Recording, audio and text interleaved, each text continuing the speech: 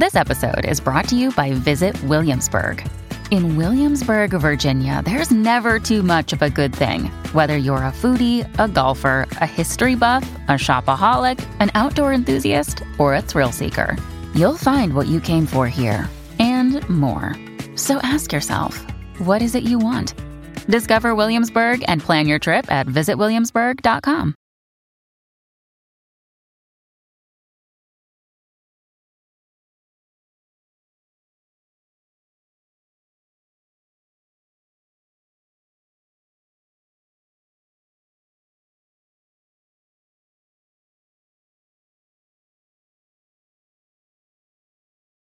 Hello, everyone, and welcome back to More Than a Muse. I'm Stani. And I'm Sadie, and welcome back. It is Memorial Day weekend when this comes out, so I hope everyone is enjoying. Hopefully a Monday free work day. I'm working Memorial Day, I know, but hey. Oh, I have it off. I'm very excited. I made the mistake of volunteering to work that day, so oh well, but it's time and a half, so whatever. Hey, that's pretty good then. Exactly. But hey, we have a welcome to More Than a Muse podcast, and it is a podcast all about women and the arts, hosted by Stani and Sadie. Join us as we explore what it's like being a female artist, examine modern-day problems, and educate ourselves and you on important and forgotten female artists of the past. I know. This is the beginning of something new. Exactly. I was trying to think of, what possible like art medium we haven't touched yet. And the behind the scenes movie world I haven't done a lot of. And truthfully, there's not a lot of even women to pull from, which is even more discouraging. But hey, anything going on that we need to, mention before we start? I don't think so. I mean, our episodes have been kind of out of order this month, if anyone's noticed. True. We had like the Met Gala episode that we pushed to the beginning of the month and then kind of did our artists at different time periods. But hopefully you're all like following along and enjoying it, even though it's been a little wonky. And last week we did our Beyonce part 2. So if you're a Beyonce fan or even if you're like, I don't know who's not at least a little bit of a Beyonce fan, but I know. It's like, how can you make it through society without at least being a little bit of a Beyonce fan? Honestly. But hey, we've got a lot of information on her. Go back and do our part 2 series that we did on her because, she's amazing. Definitely. Yeah, it was cool to dive more into her background and everything instead of just relying on the little bit of information I do know. Yep, exactly. Well, today we are talking about Lena Wertmüller. It's a German last name. Well, it looks German, but she's Italian. Oh, cool. Her real name? Okay, I listened to how to say it once, and I'm just now realizing that I have no idea. All right, her full name is Arcangela Feliz Assunta Wertmüller von Elg Spaniel von Brauich, perhaps. That is a very long name. Yeah, she has the name of a princess, and I've always wanted a long name like that to, That's true. Someone were to announce me, I would sound like royalty. Yeah, I was about to comment. I was like, I feel like the only people that have names that long are royalty. Very fitting. That's what, like, my parents didn't give me a middle name because they're like, oh, your maiden name will eventually become your middle name. And I've always been so upset about that because I was like, hello, I would keep my middle name and my maiden name so I could have 4 names and it would sound very regal whenever I was announced. But anyways, now I just haven't changed my name at all. And then it's funny because you haven't even changed your name. So now I still only have 2 names, but it's fine. Plan foiled. Take that, Mom and Dad. I'm not taking my married name. To be fair, you could go change your name and not even take your married name. You could just give yourself a middle name. That's honestly, I've been thinking about that, but I feel like there's a lot of extra pressure now with that, giving myself a middle name. Whereas the one that you're just assigned at birth. Yeah, less pressure. It's like that Friends episode when, Phoebe realizes you can just change your name to whatever you want. And anyways, chaos. There are consequences, though. Exactly. It's funny. Anyways, so she just went by Lena Wertmüller for the rest of her life. She was born August 14th, 1928. Just for a brief summary, and then I do want to give a little bit of a state of the arts as far as just like women directors in general, but she was an Italian film director and screenwriter. She is best known for her 1970s art house films Seven Beauties, which is kind of like a genre bending World War II film, And for that movie, she became the first female director to be nominated for the Academy Award for Best Director in 1977. That's awesome. So that's kind of how I found her, and that's her significance. She was the very first woman to ever be nominated for this award. Other movies she's done is The Seduction of Mimi, Love and Anarchy, and Swept Away. Truthfully, I haven't heard of any of these movies, but I mean, hey, one of them was Oscar nominated. And then in 2019, she was announced as one of 4 recipients of the Academy Honorary Award for her career, and she was the second female director to be so honored. So she did she did a lot of cool things with her movies, and we'll talk a little bit about her life, but I want to talk a little bit about women in cinema. I mean, we talked about the tropes in horror films, and we talked a lot about like TV tropes, especially with, when we talked about like popular TV shows, but there are not a lot of women behind the scenes in movies. So a study done by the USC Annenberg researched what it meant to be a female in the film industry, no matter if they were working behind the scenes or they were just, of course, fictional characters. They looked at like 2 different test groups, the top 100 films every year from 2007 to 2015, and then just the top 100 films in 2015. So for the top 100 films in 2015, women were leads and co-leads in only 32 of them. And then of the 32 films, only 3 of them included a race other than just being white. And then out of thousands of speaking roles, only 32 characters were in the LGBT community.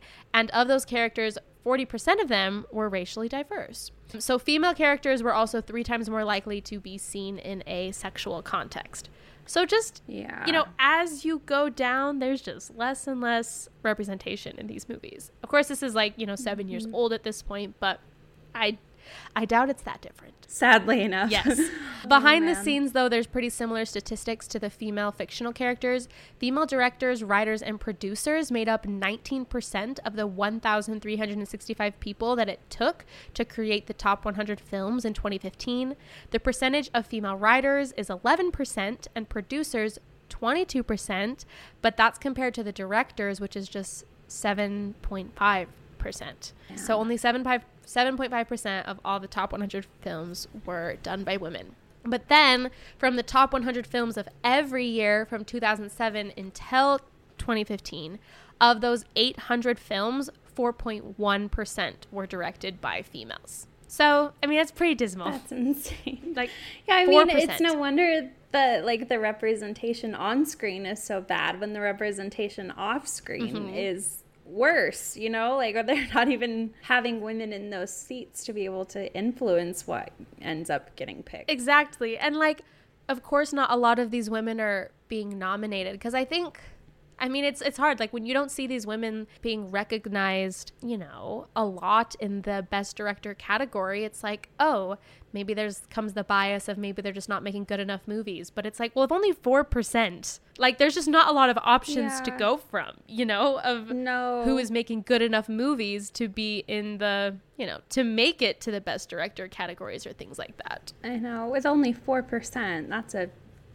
I know. That's a steep hill to try and climb. Exactly. I did find this BBC article that I thought was interesting. I think it was just put out a couple years ago that was just called "Why Aren't There More Women Film Directors?" And this quote from it: "The Hollywood's top women are taking control is especially important when you look at the statistics. In the U.S., women comprise just 8% of directors working on the top 2050 U.S. domestic grossing films in 2018. So this is 2018, which is 3 years after that study, was done, but that's still just 8%. In the 90 years that the Academy Awards have been running, only 5 women have ever been nominated for the Best Director Oscar, and only 1 has ever won in 2010, which is Catherine Bigelow for The Hurt Locker. I don't know if that's changed since this article has come out, but this article is only a couple years old. So only 5 women have ever been nominated. And only 1 has won. Uh-huh. Oh my God. And, it talks a lot about what could be why. And, a lot of it is there's not representation. Something that I also thought was interesting is, well, let me just read this paragraph. So one challenge has been to entice studios to take a chance on first-time directors. According to Dr. Martha M. Lausen, professor and executive director of the Center for the Study of Women in Television and Film, that's a long title, at San Diego State University, and author of The Celluloid Ceiling, stereotypes about women's skills and ambition are a powerful barrier to entry. And then, quote, as long as women are perceived to be a risk, they will be hired at a lower rate than their male counterparts. And then there's another person named Dame Rabbits who said, what we're trying to do is to say hiring first-time directors is always a leap of faith, but you should have as much faith in those women candidates as you do with their male counterparts. So like the reality is because there's just not a lot of women directors, studios have to take a chance with their female directors, or like when hiring them, because a lot of times it'll be like their first time, you know what I mean? Because they don't have as much to pull from, and it's so much easier just to like go to someone who's maybe already proven themselves. But also the ones who have proven themselves have already had so much opportunity to do so. So, and I just thought that was interesting. Like as long as women are perceived to be, quote, at risk, like it's going to be just harder for people to just like mentally stop that barrier. And it talked a lot about that in that article, which honestly, I feel like we could do a whole potential future episode on everything that I was reading on that article. But yeah, it was just really interesting. Definitely. Like I knew it because I think we've talked very loosely about like music production as well, and just a lot more of those like technical fields that for some reason are more barred to women than a lot of the more artistic ones have been for a long time. Yeah. So I figured that like there were very few female directors, but that's definitely, it was more dismal than I even imagined. Well, I mean, I have so much, like you mentioned with music, I feel like the behind the scenes world of music really is just so much a boys club, because a lot of times it's just like guys hanging out and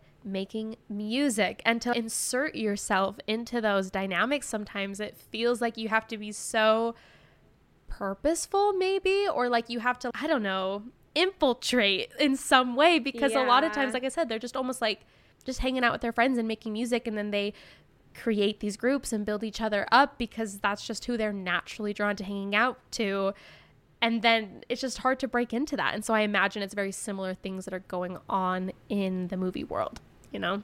Definitely. Yeah. But yeah, so very dismal, but I think it makes it like that much incredible what she did and what she's done is like there's only been 5 women. Like I said, I don't know if that's been updated since that article was posted, but I do know that like if I'm remembering right, like Natalie Portman and other more bigger artists or bigger actresses, they've been talking a lot about the fact that there's not a lot of women directors that are recognized at all. And so in their own production companies, they've kind of been advocating for hiring women directors and like making a conscious choice of like putting them in those roles. Something that the article also brought up is that like with the rise of streaming services, it's almost like creating more roles that potentially women could step into, because it's maybe less, like there's less at stake with those type of maybe lower budget Netflix type roles. And so it's maybe easier for a woman to take advantage of those rather than having it be like a multi-million-dollar, you know, big Hollywood project that they have to hope that someone will give them that chance. You know what I mean?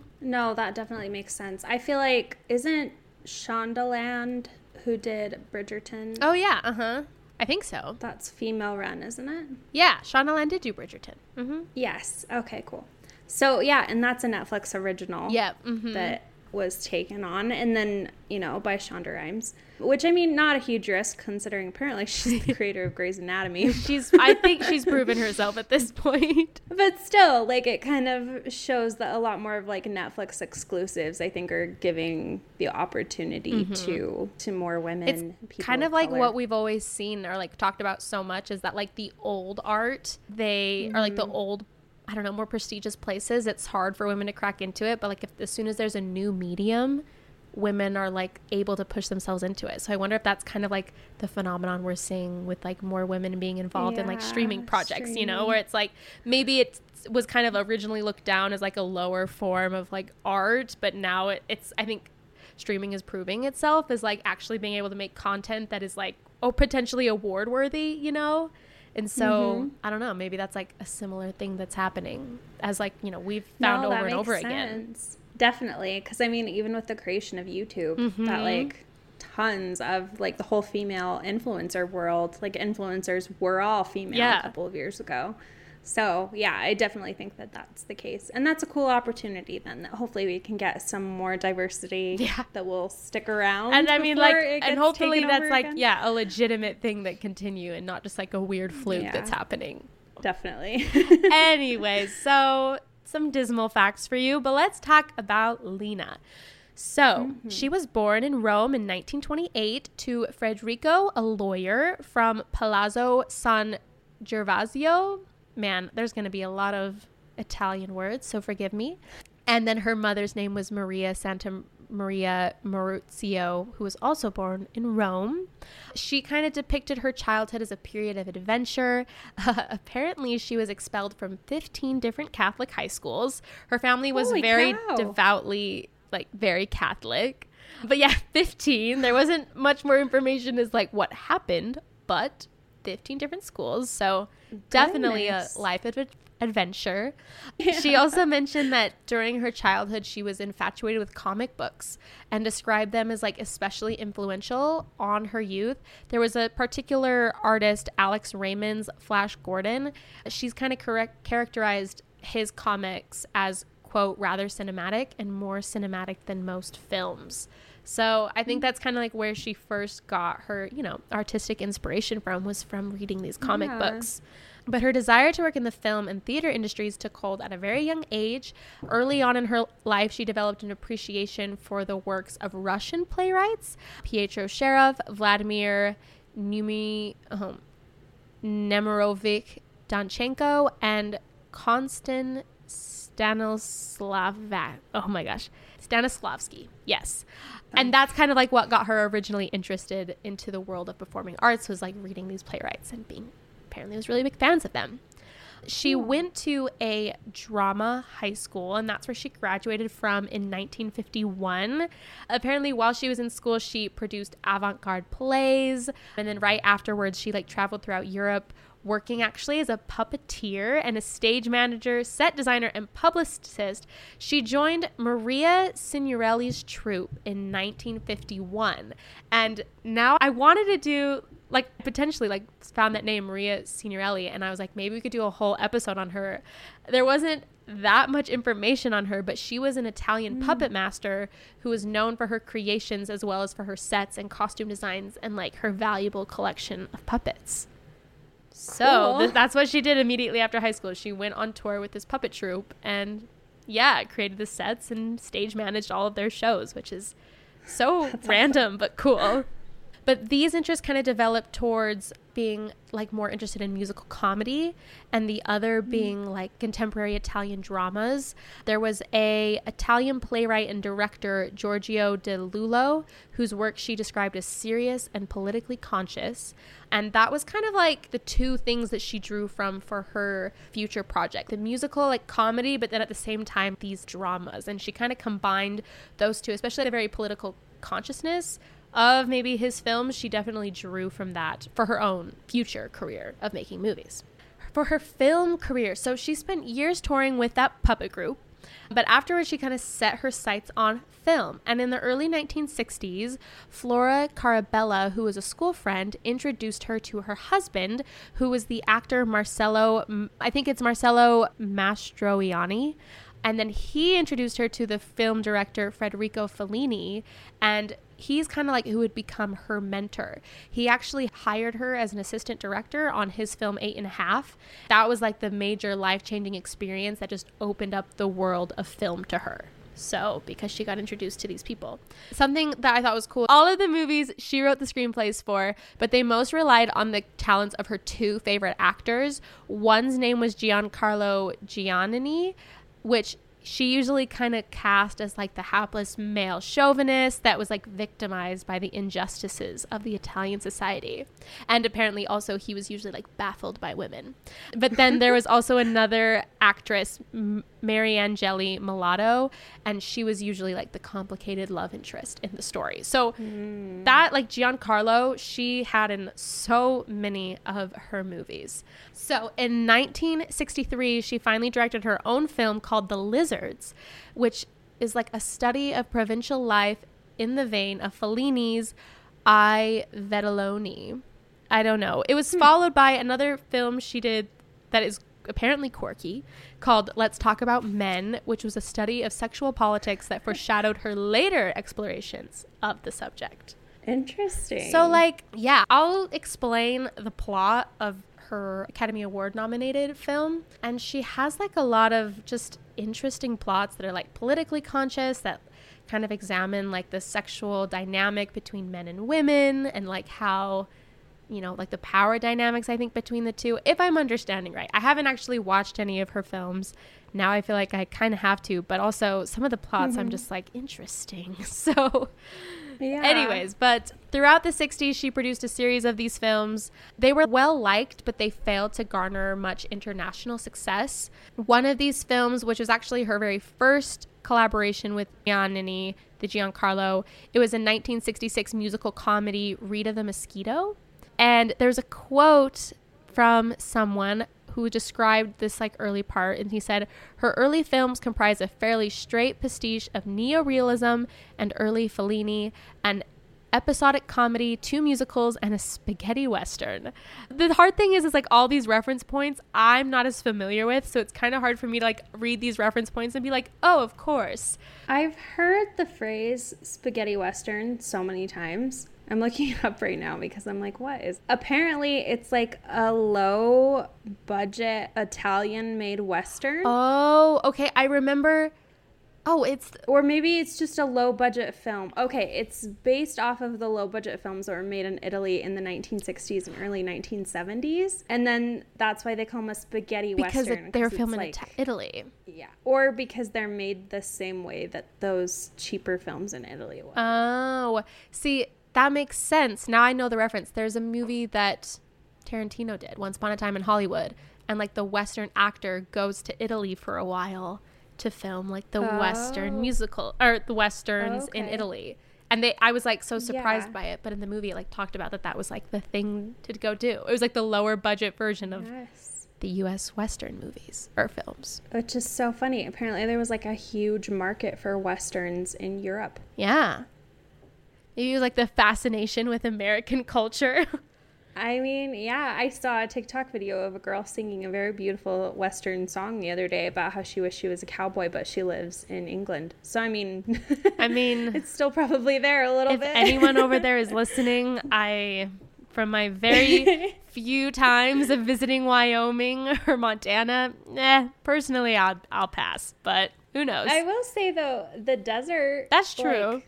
Is beautiful, like southern Utah. It is beautiful. Gorgeous. Doesn't really make me want to put on cowboy boots and a hat, but the cowboy lifestyle I don't think is ever in my future, but you know. I get the romanticizing of it though, actually, now that I'm thinking about it. I do get it. Yeah. There's something romantic about it. Definitely. I don't know. Mm-hmm.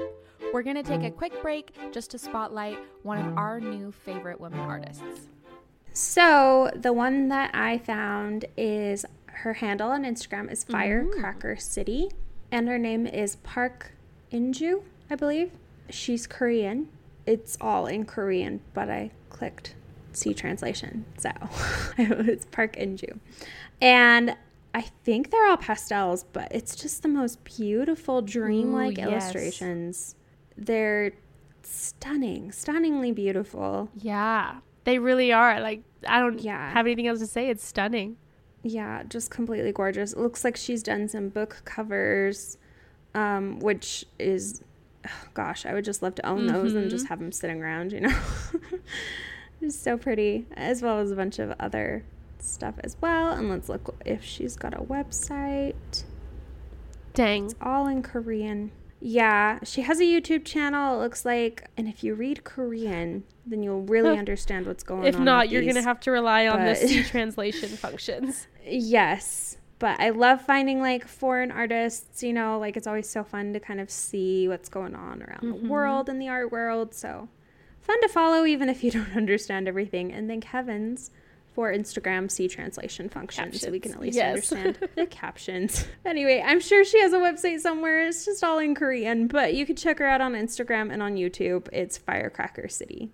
So today I have an artist. I found her on Instagram, but she has a TikTok, and the TikTok is very cool because this is like the kind of artist that you like want to watch her process videos. but it's Sabrina Epton Art. She has original art and she has prints, but what I think is so cool is she also has temporary tattoos of her art. And if you like look at her art and then go to her tattoos, they are so cool.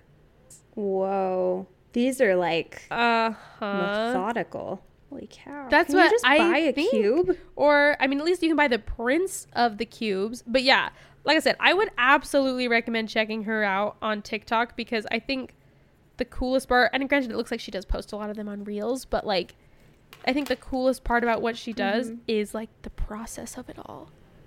It's so beautiful. It's so cool. Yeah, also you can buy, she has like a sphere, which is also really cool. It's like hard to explain that of like That why is it cool that it's a cube and a sphere, but like just go watch. It's very cool. Yeah. You'll get it. Go look I at it, then promise. you'll get it.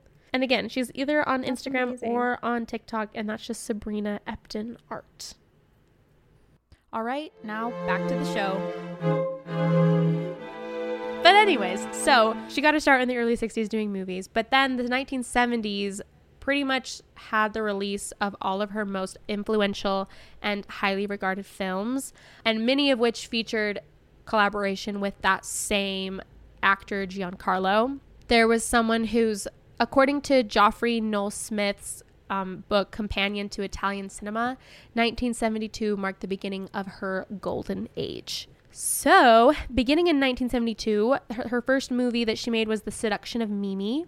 And then continuing until 1978 with her movie Blood Feud, she released 7 films, many of which are considered masterpieces of Italian comedy. And it was during this time that she saw critical and international success, gaining traction as a filmmaker outside of Italy and in the United States on a scale that like many of her contemporaries were just not able to attain for themselves at all.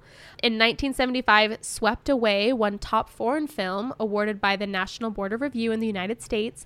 And the following year is when her 1976 film Seven Beauties, for which she became the first female director to be nominated for an Oscar. So the plot for Seven Beauties is very, very interesting. So it was written by her, and it's kind of, well, it's about an Italian man, just like a typical man who deserts the army during World War II and then is captured by the Germans and is sent to a prison camp where he basically just does anything he can to survive. Through like the flashbacks, you kind of learn about his family of 7 unattractive sisters, and apparently his like accidental murder of one of his sister's lover. And then at one point he's imprisoned in an insane asylum, and then he like volunteers to be a soldier to escape confinement. It's very interesting. What? Yeah. It did receive 3 other Academy Awards, one for Best Foreign Language Film, and then it also received a Golden Globe nomination for Best Foreign Film. Basically, like, I think what the message of the movie is like survival. But I guess like at the time of its release, it was controversial for its graphic depiction of Nazi concentration camps. There was like a certain person who admired the film's artistry, but like criticized its impression of the experience of concentration camp survivors. But then like that person's own take on it was wrong as well, like has also been critiqued. I don't know exactly how she did depict it. Just everything I was reading just said that it kind of garnered some type of like criticism for it. But I'm like, but if it was like a graphic depiction where they just like upset that she was like showing it so like graphically on screen. Graphic, I'm like, it is graphic. I like saw pictures of them when I was in elementary That's school. kind of what I'm like, thinking. I'm like, it does seem graphic. So I don't really know. Yeah, I'd be interested in it. I feel like it would garner more criticism to like not be graphic. Yeah, to like make fun of it or like make it less bad. Yeah, that's exactly what I was like. That was my impression as I was reading through everything. But yeah, honestly, the movie sounds kind of strange because I think it's also kind of meant to be like a comedy, Italian comedy. So I don't know if it's just like a dark comedy, or what its intentions are. I know at the end, I read that he kind of gets in with like the main like prison warden, who I think's a woman, and does sexual favors for her, I think, to like get her approval, if I'm understanding it right. But then like to like prove himself, he has to choose 6 people who die to save the entire camp anyways, and so he has to like do that. It's an interesting plot, but she was obviously trying to be like provocative, clearly. I mean, and so yeah, that's what it's about. But afterwards, she did not win that year, but like I said, it is cool that she was like the first woman nominated. But after this, she signed a contract with Warner Brothers to make 4 films. Of them was her very first English language film called A Night Full of Rain, and it was entered into the 28th Berlin International Film Festival in 1978, but the film was just not a success, and so Warner canceled their contract with her. Ugh, lame. I know. Not every film's gonna be a hit. I'm like, was it that bad that they were like, there's no potential here? Goodness. I don't know. Apparently, her brand, though, of sexual politics encountered hostility from critics like Pauline Kael, Molly Haskell, and Ellen Willis, which, if I'm reading correctly, are all women. So, But they called her, though, a woman hater who pretends to be a feminist. So I think that maybe her portrayal of women and like the relationship between them and women and men was criticized. It's hard too, because it's like, I haven't seen the movies. They're all in Italian, so I don't really know. You know, I don't know if the criticism is warranted, but that was the take on her art and her movies. So something that I thought, a funny little quote that I found was, tiny and voluble with a fierce smile and instantly recognizable white framed glasses, Ms. Wertmüller disarmed criticism by unleashing verbal torrents of explanation in a gravelly alto. Vincent Canby, after listening to her hold forth during a publicity tour for her first English language film, The End of the World. Okay, side note, she has the longest movie titles. I'll mention that later. But the full title is The End of the World in Our Usual Bed on a Night Full of Rain, which ended up just being known as The Night Full of Rain. But apparently, quote, she spoke with enthusiasm at such length and so articulately that, to vary an old Hollywood joke, it seems Warner Brothers might do better to scrap the film and distribute the director. Which I thought is a funny way of saying that. That she's so entertaining that they're like, just have her talk because it's better than the movie. Which is mean to the movie, but like, funny. You know, maybe just shows very nice to her. Yeah, her dynamic personality. Also, I mean, with that long of names, I mean, her name was also long. So maybe True. She was just like, let me show you what I can do here. Yeah, learned behavior there. When your parents give you a name like that, you're going to name all of your movies the same way. Very true. Okay, so in the 80s, though, she keeps making movies even if they're not necessarily like reaching the same peak of fame or international success that her previous movies are. Her 1983 film, A Joke of Destiny, was entered into the 14th Moscow International Film Festival, 1985, and Camorra, A Story of Streets, Women in Crime, they were all entered into the 36th Berlin International Film Festival. In 1985, she received the Women in Film Crystal Award for outstanding women who, through endurance and the excellence of their work, have helped to expand the role of women within the entertainment industry. So, like, even though her movies weren't necessarily, you know, like I said, continuing to be Academy Award winning or nominated, she was still just continuing to make this art. It seems very, very obvious that this is like what she loved doing and what she was passionate about, and like, you know, she was still being recognized as a powerhouse and as, you know, one of the first, like, probably, you know, well, she was the first woman to be recognized at the Academy Award level. But during this period of acclaim, she did, you know, fade out of the international prominence, but she continued to release films well into the 90s. Some of these films were sponsored by American financiers and studios, but they still failed to have the breadth of reach that her 1970s output did achieve. These films are less widely seen. This quote says that while they are less widely seen and were neglected or disparaged by most, they are retroactively thought of as worthwhile. So they weren't recognized, but like, they're probably still just as good. Some other fun things that she did do like during the 90s, she did a lot of TV work. She directed a number of operas as well, like Carmen in 1986 and La Boheme in 1997. And this is just a random thing. She actually dubbed the voice of Grandmother Fa for the Italian release of the 1998 Disney film Mulan. I love that. Yes. I love finding out who does the foreign translations for the Disney films because it's always so random and lovely. Yep. And so she was Grandmother Fa in the Italian version of Mulan. That's awesome. So, but I do think it's cool that even though her movies wasn't particularly, reaching the same level of success, she was doing just so many different kinds of things, TV, operas, like just always directing and always pursuing this in one way or another. So she was obviously very active in the Italian art scene. And then, as I mentioned, she is known for her movie titles. For instance, the full title of her movie Swept Away is Swept Away by an Unusual Destiny in the Blue Sea of August. And of course, these titles were shortened for international release. She is actually entered into the Guinness Book of World Records for the longest film title, and it's in Italian. So bear with me here. But I will do my best to say it all. And if any Italian is listening, I'm so sorry. But un fatto di sangue nel comune de Cesluna fra du... Oh, I'm so embarrassing. Uomini per casa di una vedova si sospettano moventi politici, amor, morte scimi, Lugana Bell, Tarantel, Taralucci e Vino. Well done. So you have no clue what I said. I know I butchered that, but just to give you the sense of how long that title is. And it totals 179 characters, but the film is better known for its international release title of Blood Feud. So a little bit shorter than... It really makes me wonder, does the director actually choose the title of the film? I don't know why I always just assumed that, like... I think because she also is the screenwriter, probably. Okay.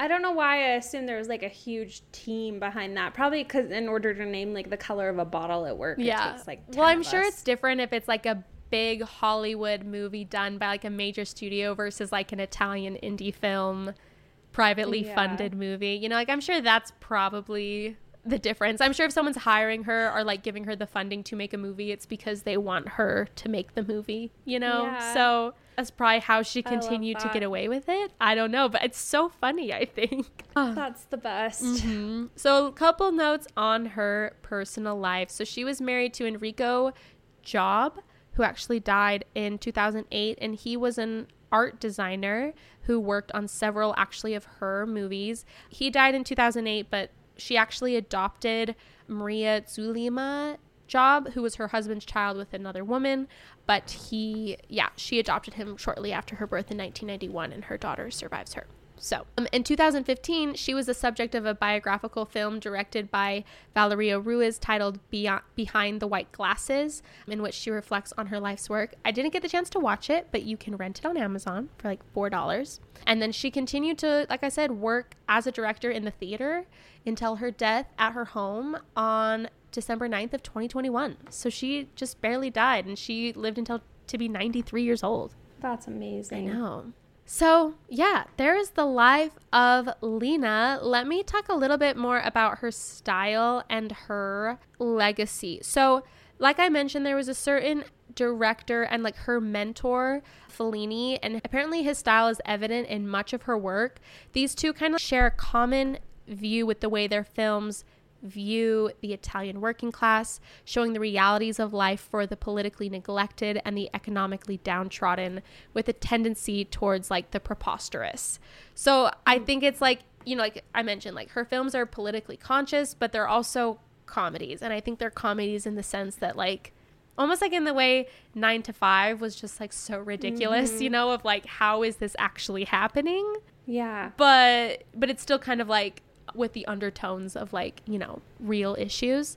At the same time, though, her work kind of exhibits a true adoration of Italy and its like locals and just like what makes that culture it.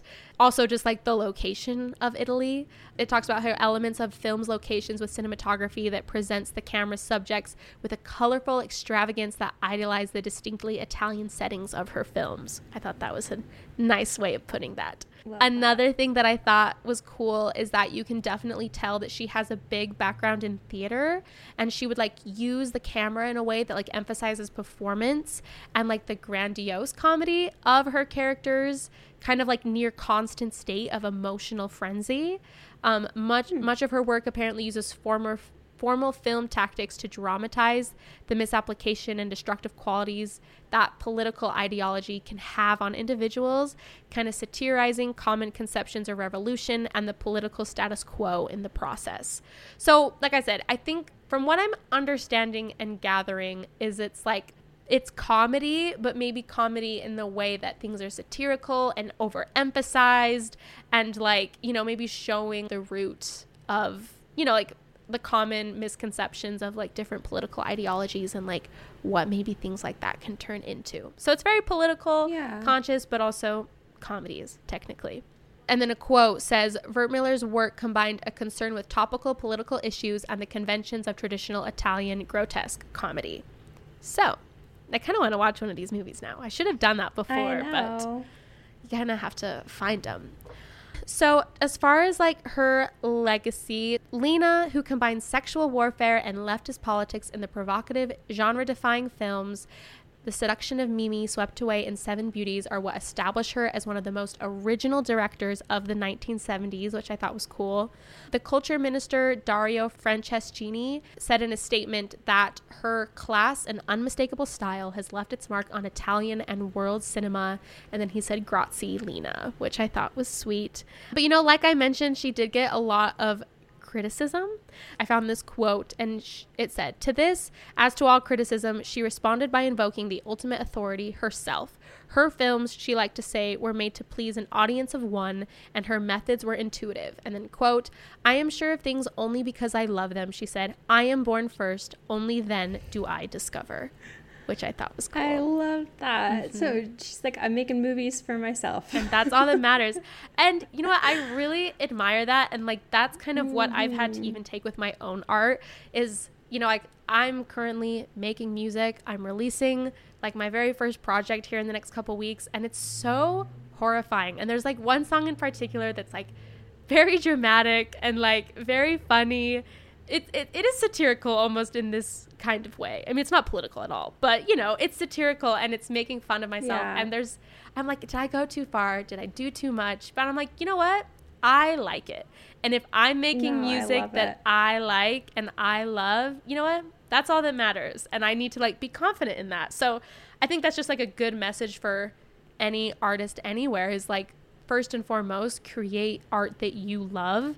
And I think if that's your main focus, then that is art that you can stand behind, even if people are going to criticize it. And I mean, like, who knows if like her films were like actually, you know, problematic and, you know, maybe her portrayals of women weren't the best, which like does add a different layer to this conversation.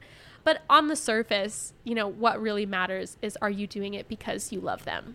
And do you love what you're doing? And are you proud of it? And I love that. Like, I am born first, only then do I discover. Like, I just think that's such a great way of saying that. No, because then truly, like, if you look back at it at the end of the day, like, you'll be proud of it because at least you love it. Yeah, exactly. You know? Yeah. Whereas if you're shaky on it, then, yeah, it's probably going to hurt a lot more when someone else doesn't like it either. Yeah, and, like, it goes back to, like, what is art really? Like, it originally was a way for people to express themselves. It wasn't done... You know, I mean, it is done now, I think, with the purpose of being recognized, but like that's not why humans in the first place started creating art. So it's like, you know, go to your inner roots of humanity and think, how do we do this? And yeah, I don't know. It was a good reminder to me of like reading this. And like I said, I don't know. I don't want to speak on like were her films problematic or not. I don't know. I didn't watch them. A lot of the things mentioned that she got a lot of criticism, but the truth is a lot of the women that we've studied, they also got a lot of criticism that they absolutely didn't deserve. And I'm sure compared to like what men were doing at the time too, you know, it probably wasn't like she was the only one worthy of criticism. So yeah.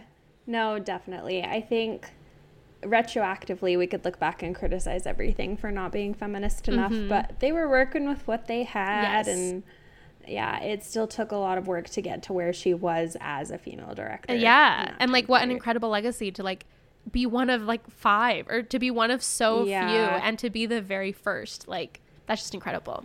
No, that's awesome. So yes, there is Lena. Like I said, there's not a ton of information on her, but I just think it's cool. You know, she just lived a life of creating art until she died and creating just as much art as she possibly could. So yeah, it's awesome. Love that.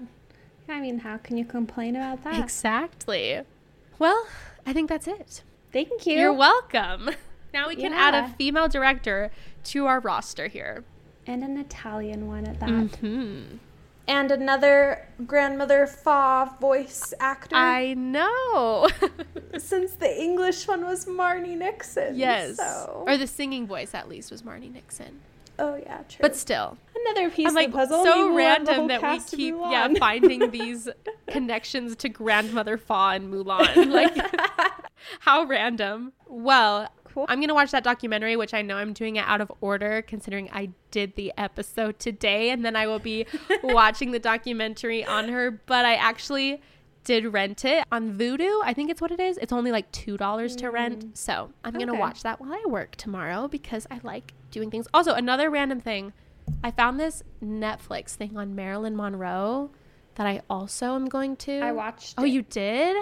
Was it the tape? Yeah, was it good? Yes, it was good. Okay. It was kind of hard to follow a little bit because people were talking kind of quietly in some parts because it's literally tapes. Like it's a guy who went back and recorded. I learned so much. Okay. Like, they reopened the case about her death a couple of years later to make sure it was actually like an overdose and not like murder. Yeah. And then they like talked about the night that she died a lot, and like there were some fishy things going on. Interesting. But at the end of, anyway, I don't want to ruin it. 'Kay. But like, yeah, it goes into her relationship with like the president and his brother and the Kennedy family and everything. juicy. Like, yes, very, very interesting. See, I Highly, started highly watching it recommend. like while I was working, but I was like, I feel like this is the kind of thing I have to give more of my attention to than have it be playing in the background. So Definitely. that's on my watch list. And definitely like turn on your subtitles if Yes. you're not a subtitle person. I have them on all the time. I love subtitles. I'm a subtitle gal. But if you don't usually have them on, then turn them on. But yeah, it's a great, It was great good. time. Cool. I love all of those like the tapes of series that they've done. And we do have a Hollywood Starlets episode where we talk a little bit about Yes, we Maryland. So you can do. go listen to that. And yeah, I'll probably watch that this week too. A lot of busy work as I'm working. So it's perfect. Learning about female artists. Exactly. Well, thanks for being here this week. Hope you are enjoying the show. And if you are enjoying the show, maybe leave us a review, rate it on Spotify, or write us something nice on Apple Podcasts, wherever you listen. Follow us on Instagram, which is just morethanamuse.podcast, where we just post a lot of fun visuals for what we've talked about for the last week. So you can go check that out there. And feel free to check out as many episodes as we have in the past, and more coming out every Monday. Yes. Bye. Bye.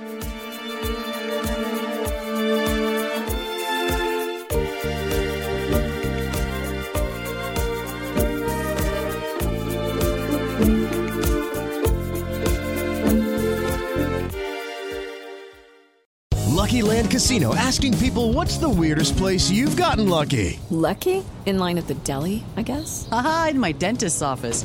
More than once, actually. Do I have to say? Yes, you do. In the car before my kids' PTA meeting. Really? Yes. Excuse me, what's the weirdest place you've gotten lucky? I never win and tell. Well, there you have it. You can get lucky anywhere, playing at LuckyLandSlots.com. Play for free right now. Are you feeling lucky? No purchase necessary. Void where prohibited by law. 18+. Terms and conditions apply. See website for details.